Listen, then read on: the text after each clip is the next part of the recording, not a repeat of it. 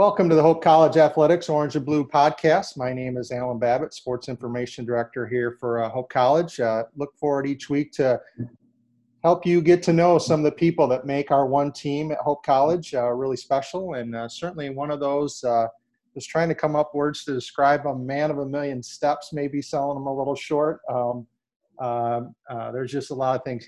Dan Margritz, of the many hats he wears, most notably the strength and conditioning coach for Hope College, also linebackers coach for the football team, and father and husband, father of two awesome twins, which we'll talk about later. Welcome, Dan, and take me through. Thanks for squeezing me in today. I know your schedule with the school year going is pretty busy, but take me through a day of a life. What time does Dan Margritz get up in the morning to get his day started? Yeah, thanks for having me on. So typical day, so let's say it's like a Monday through Friday type thing. Today, Friday. I've been up since 3:45 this morning. I've been on campus in the weight room by about 4:30. So the first team comes rolling in at 5:15 in the morning. So it's get here early, make sure everything's set up and ready to go. And music's blasting at 4:45. And pretty much the only people here that early are me and the custodian crew. So we get to know each other pretty well. But day starts early. Get breakfast, get here, get everything going. Guys come rolling in, or my first team comes rolling in 5:15. Sometimes I don't have a team till 6, so I actually don't get here till like 5:15, so I actually get to sleep in on a day like that. And then usually I've got teams till about 9:30, 10 a.m. Cleaning crew comes in, does some good deep cleaning that they do an awesome job at, and then I head home and get in my workout and get in lunch and get ready for the afternoon, because then I'm back here by about 1:30 to start with my 2:30 teams. And if we don't have football practice, I go teams at 2:30, 3:30, 4:30, and then occasionally a 5:30 team. And then we have football practice. I go at 2:30 team and then out to practice and go to about 6. I go home and play with my kids and say hi to my wife and eat dinner and then go to bed and do it all again the next day. I follow you on Twitter. You keep track. I mean, what's your average number of steps you'll do in a day then? All right, so this week I'm averaging 30,000 steps a day. I'm getting 15 miles walked every single day. So today it's 8:30 in the morning here, and I've already walked 6 miles just in the weight room this morning. Wow. I mean, that's not busy. I was just say that's crazy, because you're just, a normal person, we're trying to get, like me, I'm trying to get over 10K. I feel accomplished. Yeah. You get 10K, you get 10K probably before you even get on campus. How do you keep up? You're obviously in great shape too. How do you, food-wise, what do you eat to be able to keep up that kind of pace?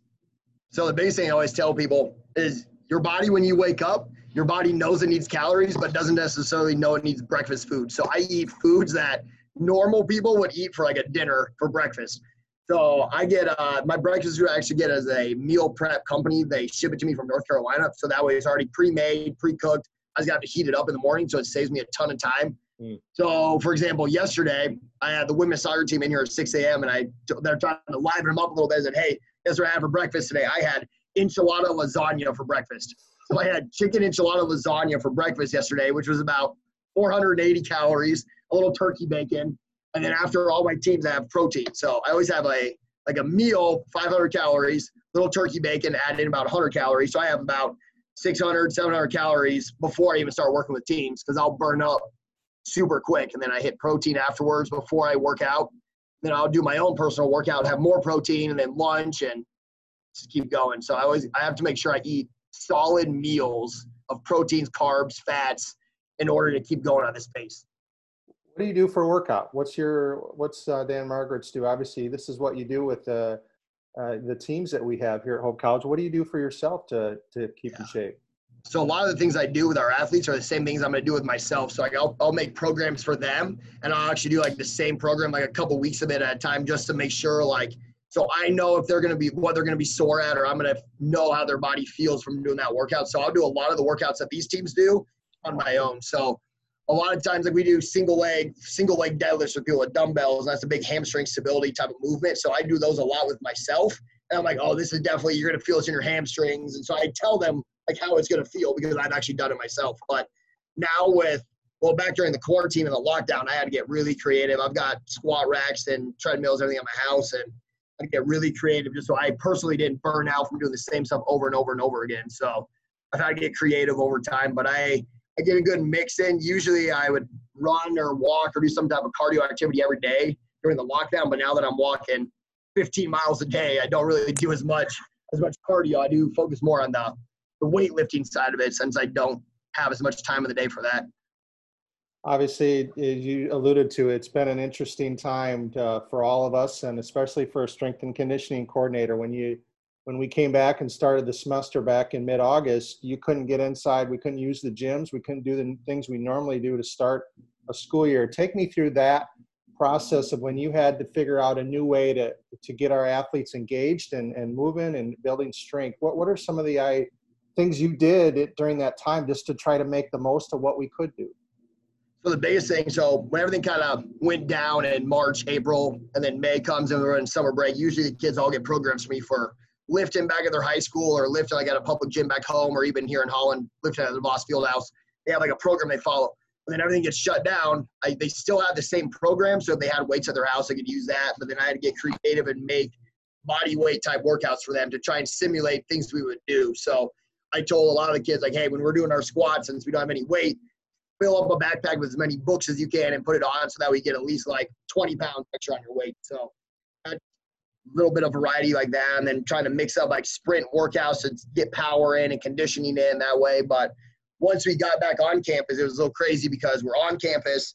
Usually we can use the facility, but it's all dark and we can't use it yet. So I had to do workouts outside. So I'd have teams out at Ray and Sue Smith Stadium. We did basketball workouts out on the turf even. So that was unique because a lot of the basketball teams, they're not used to having to run or do things not on a hardwood floor. So got them and coaches out of their bubble thinking that way. But we do a lot of body weight circuit type work when we were outside, where we were doing time squats and your partner's doing lunges at the same time, or we do partner things where one person's got to do 50 push-ups and the other person's doing mountain climbers while they're doing it, and then they switch. And so just trying to get variety, but at the same time, you can really not simulate what we do in the weight room with body weight only. So then let's see, we just opened up the weight room maybe 2 weeks ago.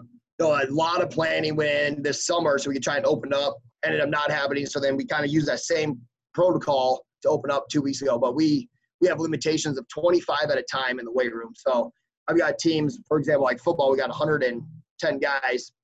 And so I've got to split that group into 4 or 5 groups. And then swimming, we got 3 groups. Pretty much every team on campus is split into 2, 3, 4 groups at a time. So my workload of 10 teams to get in goes up to 30 teams to get in. So my days get crazy just trying to schedule everybody to fit in workouts and training sessions in with me in the field house. I know the strength and conditioning coaches is a pretty tight group and you communicate and share ideas with the other. Where did you come up with some of the ideas? Is it following them based on what you've done when maybe you had to get where did you draw? Because obviously you just kind of at the drawing board and have to try to figure out something. Yeah, so the biggest thing was a lot of high schools were able to do workouts outside early. So they were able to do like high school workouts back in July. So a lot of that I got from some high school strength coaches that I know what they're doing with their teams and kind of took some stuff like that and modified it for us. And then I'm really good friends with like the strength coach over at Detroit Mercy over in Detroit on the east side. And we were on some Zoom calls over the quarantine to just talk shop about different stuff. And then I was on some Zooms with some of the big Division I schools out on the West Coast and the Pac-12 and a couple Big Ten schools. And we just talked about how to get the most out of our football guys in particular, because these are football strength coaches when we had no access to them in the summertime. So a lot of it comes from a bunch of minds together, just trying to come up with ways we can make the best of this situation. But a lot of it too comes down to, I've got a little bit of a background in personal training. So I did personal training with some general population down in Tennessee before I was a strength coach. And so a lot of that came from, all right, we have an extremely deconditioned person. They can't really do a barbell squat. So how am I going to do that body weight wise to build them up? So I had to draw back to a lot of my personal training, group fitness type stuff for the body weight movements. I would imagine, I mean, having that kind of resources where you can bounce ideas and friends like that, that just has to be huge and kind of imagine a big part of your career, just because you can all help each other. Yeah, it's huge. The networking and like we call it talk shop when you're a strength coach, is they sit around and just talk. And now it's Zoom calls, but it used to be you sit in people's offices, you just talk about different lifting things and get a lift in together. But yeah, strength conditioning and networking within the field is huge for us. Did you always know you wanted to be a strength coach, or obviously you had to start in, personal training? So was that something you knew you wanted to do, or did you find your way as you kind of were, as a young adult figuring things out? Yeah, so I guess so in high school I was into football. I played football, basketball, track, and I was big in athletics. And I was also like, I kind of like designing things like architecture wise. So I debated that a little bit. But then in Nebraska, where I'm from originally is Nebraska, the only school you can do architecture is University of Nebraska. I'm like, well, I want to play football, so I'm obviously not going to be an architect. So then I went to college originally to be a PE teacher and a coach. And then freshman year, I sat in on a sixth grade health class as an observation. And the teacher had kids jumping on tables and no control of the room. And I thought, there is no way I'm going to get into something like this. So I switched majors and got into exercise science, fitness studies, and took off from there. But my big thing with strength and conditioning came a freshman year of college. I ruptured my Achilles tendon. So I spent a lot of time rehabbing and getting stronger that way. So I feel like my passion, my drive for strength and conditioning came from having to get stronger myself because of an injury I had. But yeah, I would imagine. I mean, that's a serious injury too. I mean, Achilles. You hear that every once in a while. Just Yeah. I mean, how tough was that mentally, just to try to come back from something like that? You're probably all excited, thinking, "Here we go," and then bam, your freshman year, you get hurt. Yeah. So my freshman year, I came in as a running back, a tailback, and we had a bunch of guys in position. I made it all the way through fall camp, 2-a-days. And it was the last scrimmage. I tore my Achilles catching a punt. I was the number one punt returner for varsity, so I was going to be the guy on the punt return, catching punts every Saturday for the big guys and catch a punt, take one step, snap. I'd run off the field, and then I tell the trainer, "Hey, I think I'm gonna sprain an ankle." He's feeling me and stretching it out. He goes, "Yeah, you might have pulled your Achilles." So he gives me this cup to put in my shoe, this little heel cup thing to go out there and get my reps in on offense. And I'm trying to put my cleat back on. My foot just kind of flopping around, and so that was kind of the end of that. And I had surgery maybe 4 days later. And I think the biggest thing was, especially mentally, I was football, workouts all the time, was how I was born and raised. And then I couldn't do anything for pretty much 4 months, or I wasn't supposed to do anything for 4 months. And then I would do things that our athletic training crew at Hope College would not have approved of if they were at my school. So, I mean, I was on a stationary bike like 3 days after surgery trying to bike with my leg in a splint and on crutches. And so I really pushed my limits, but at the same time, it sucked because I couldn't be out there playing football. But then from an injury standpoint of an athlete, I understood the concept of, all right, I'm not gonna be able to play, so I got to learn as much of the offense or as much of the program as I can so I don't get behind mentally compared to everybody else. And then I came back a lot quicker than what was projected, and actually played spring practice full pads in March, which was probably that was 6 months after surgery. So Wow. I was extremely fortunate that I recovered and rehabbed as quickly as I did. Because otherwise, yeah, it was a wild time. Take me to your path to Hope College. How, obviously, being from Nebraska, and then you were in, I think, Memphis, if I remember correctly. Yep. It's not necessarily Hope College may not be as well known there as maybe some other schools. How did you find Hope College and the opportunity to become here for our first strength and conditioning coach? Yeah, so I grew up in Nebraska. I went to Concordia University, Nebraska, right outside of Lincoln. And then I got married after college, and we moved down to Memphis, Tennessee. My wife was at optometry school, and I worked down there at some high schools as a strength coach and a football coach, and actually worked at the world headquarters of FedEx. I did corporate wellness for about a year, running that kind of thing, and realized corporate wellness was not for me, and I'm more in the athletic field. So that's when I was all strength and conditioning, athletics for a couple of years after that. And then my wife was about to graduate, and I said, "Hey, where are we going to go once you graduate in May?" She goes, "I'm wherever you can get a job, we'll go." So I'm like, "All right, here we go." So I had applied to a bunch of different schools, and I verbally accepted an offer at a small school down in Florida, and it was right outside of Naples, and the cost of living was going to be crazy. So I ended up turning that down finally, waited a little bit, and I'm like, "Oh, there's a school in Michigan. That'd be cool." Filled out all the stuff and did some interviews, and they flew me in on a Sunday, did an interview on a Monday, and I was back home in Memphis by Monday night. But before that 24 hours, I hadn't been in Michigan for maybe a day. Back in 2007, I was in Detroit, and I was on a tour of the Ford manufacturing plant back when the economy was terrible and the recession hit. Yeah. So all I knew of Michigan was that one day in 2007 when I was in Detroit. I was like, "Ooh, Michigan's a little interesting." But Holland, and then we came out and said, "All right, guess we're moving to Holland." So here we are. But yeah, I had never heard of Hope College until I found the application looking for a head strength conditioning coach in West Michigan. And I was like, oh, looks like fun. Here we go. So I always tell people, especially like kids who are graduating, to take chances and to get outside your comfort zone. Because a lot of kids just live in a bubble of West Michigan, East Michigan, or Indiana. Like they're where they're used to and where they're comfortable at. But you're going to learn so much more about yourself and what you can do by getting out of your comfort zone. Because my closest family member, or Tabitha, my wife's close family member, is probably 800 miles away. So when you're 800 miles from people you know, when we moved up here and didn't know anybody when we first got here, you got to figure out how to fix your car yourself, or do this yourself, or do this. And you got to really learn how to take care of yourself. So it's good just to get out of your comfort zone and experience life that way. I would say with your experience in life, I know there's obviously getting out of your comfort zone. There's some things that are still in your comfort zone. I follow you on Twitter just to see what you're putting on the grill each day. Talk to me about your, love of barbecue and meats. And I know it's more than the average person of, especially with your, I think it's your father was a grand champion. Just talk about that and your kind of affinity for being able to, obviously do a meat right and the history you have that. I just find it fascinating. All right, so this goes way back to my childhood. I grew up on a farm, and we had cattle, about 300 cattle on a feedlot, plus a bunch of corn and everything. So we had meat all the time. We'd have beef almost every meal. My dad would grill hamburgers, steaks. We'd have roast. We'd have steak on a rotisserie. We grew chickens, so we'd have chickens all the time, and we'd eat chicken, 8-pound chickens we'd harvest. And so I grew up around meat and grilling, where we grilled year-round. Like, we would grill in the summertime, we'd grill. In the wintertime, we'd have a blizzard. My dad would be out there grilling for us.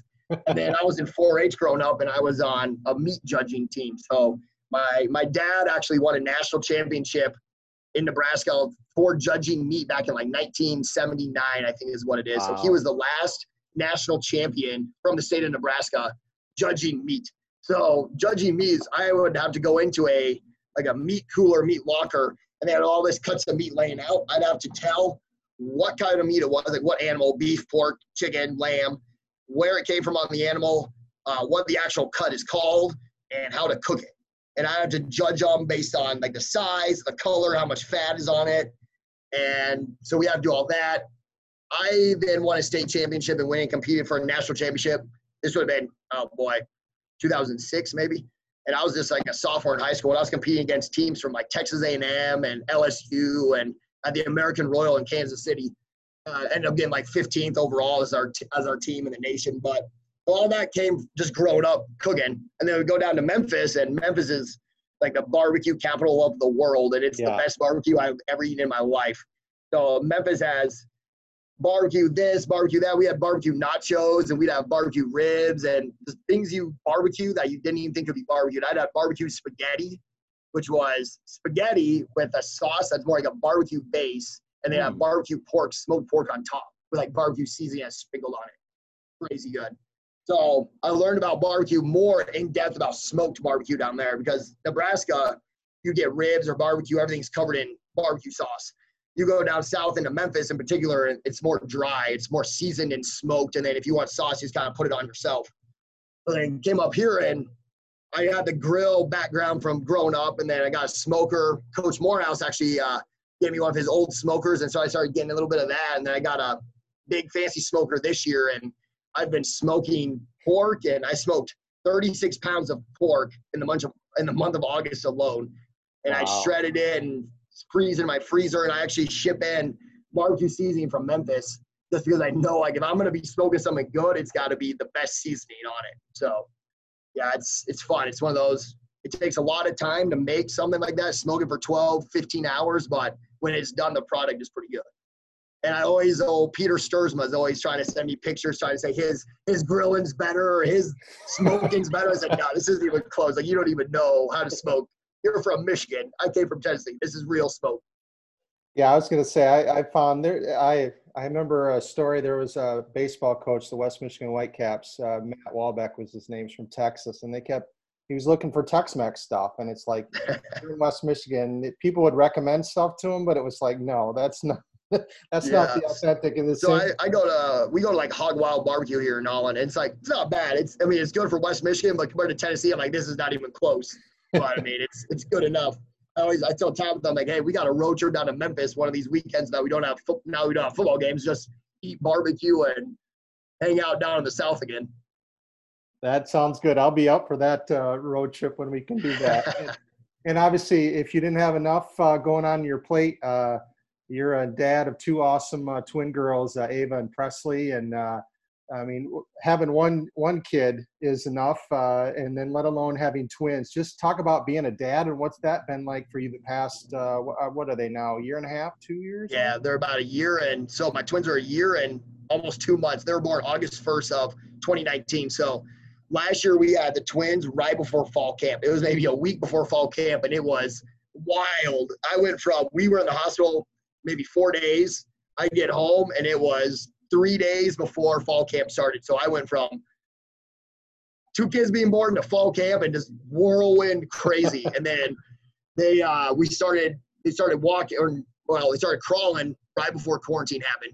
Quarantine comes, shuts down daycare that they go to. So my wife went back to work in May. Since she's an eye doctor, she's considered essential.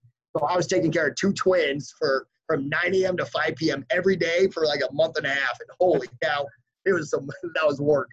But it's a fun time now because they're now starting to learn how to like throw basketballs and bounce balls, and Presley can almost run right now. So it's kind of fun. Just they're more interactive compared to the first few months where they just kind of lay around and you're like, got to pick them up to move them everywhere. And yeah, it's when I get up at 3 a.m. and they start crying at midnight, it's not very enjoyable that time.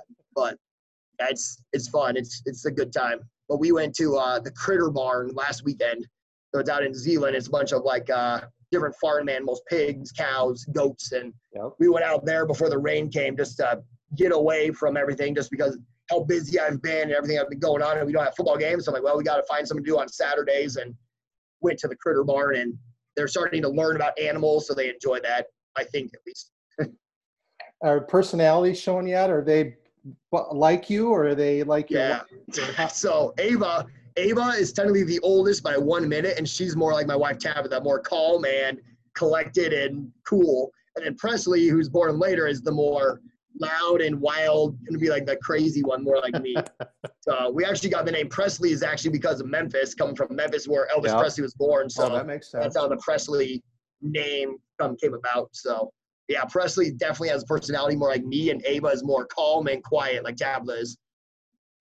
So have you found, like I have 2 kids now, not twins, but I have my youngest is more like my wife, and my oldest is more like my me. Do you find it harder, the one that's unlike you or like you? I find I struggle more with the kid that's more like me, because I'm like, kid, I know what you're doing, because that's how my brain is wired. Or is it the opposite, where like, I mean, obviously we love them all, but do you find that at all, where it's like being a dad is like, okay, this is different, or this is the same, oh, this is hard because this is just so Ava's usually quiet and calm and everything, but now Ava likes to bite, so she'll bite Presley. Like if Presley's doing something and Presley will like take something from Ava like a toy, Ava's gonna try and bite her. Like so Tabitha is always like, no, don't bite. And I said, hey, if she bites hard enough, she's not gonna do it again, because she's gonna learn not to do it. There's a lot of times like they do things, I'm like, they're definitely doing this because they know they shouldn't be doing this.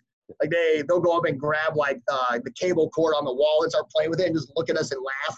Presley does that a lot. Just looks at us and laughs. And we say, no, don't do that, Presley. And it's like, you're doing this because you know you're not supposed to do this. And I think back, and my parents always tell me that Presley looks like me now as a baby, like how I looked. And like, I'm like, okay, she's definitely probably exactly how I was. So I feel bad for my parents just because I was probably wild for them. Oh man, it is funny how that works. But as you said, it's awesome being a dad and watching them grow. So, well, hey, I know you got some more steps to get in and get ready, so I will let you go. But thanks for joining me, Dana, on the Hope Athletics Orange and Blue podcast. And we look forward to seeing you hopefully with some contests here with our Hope Athletic teams sooner than later. Thank you much.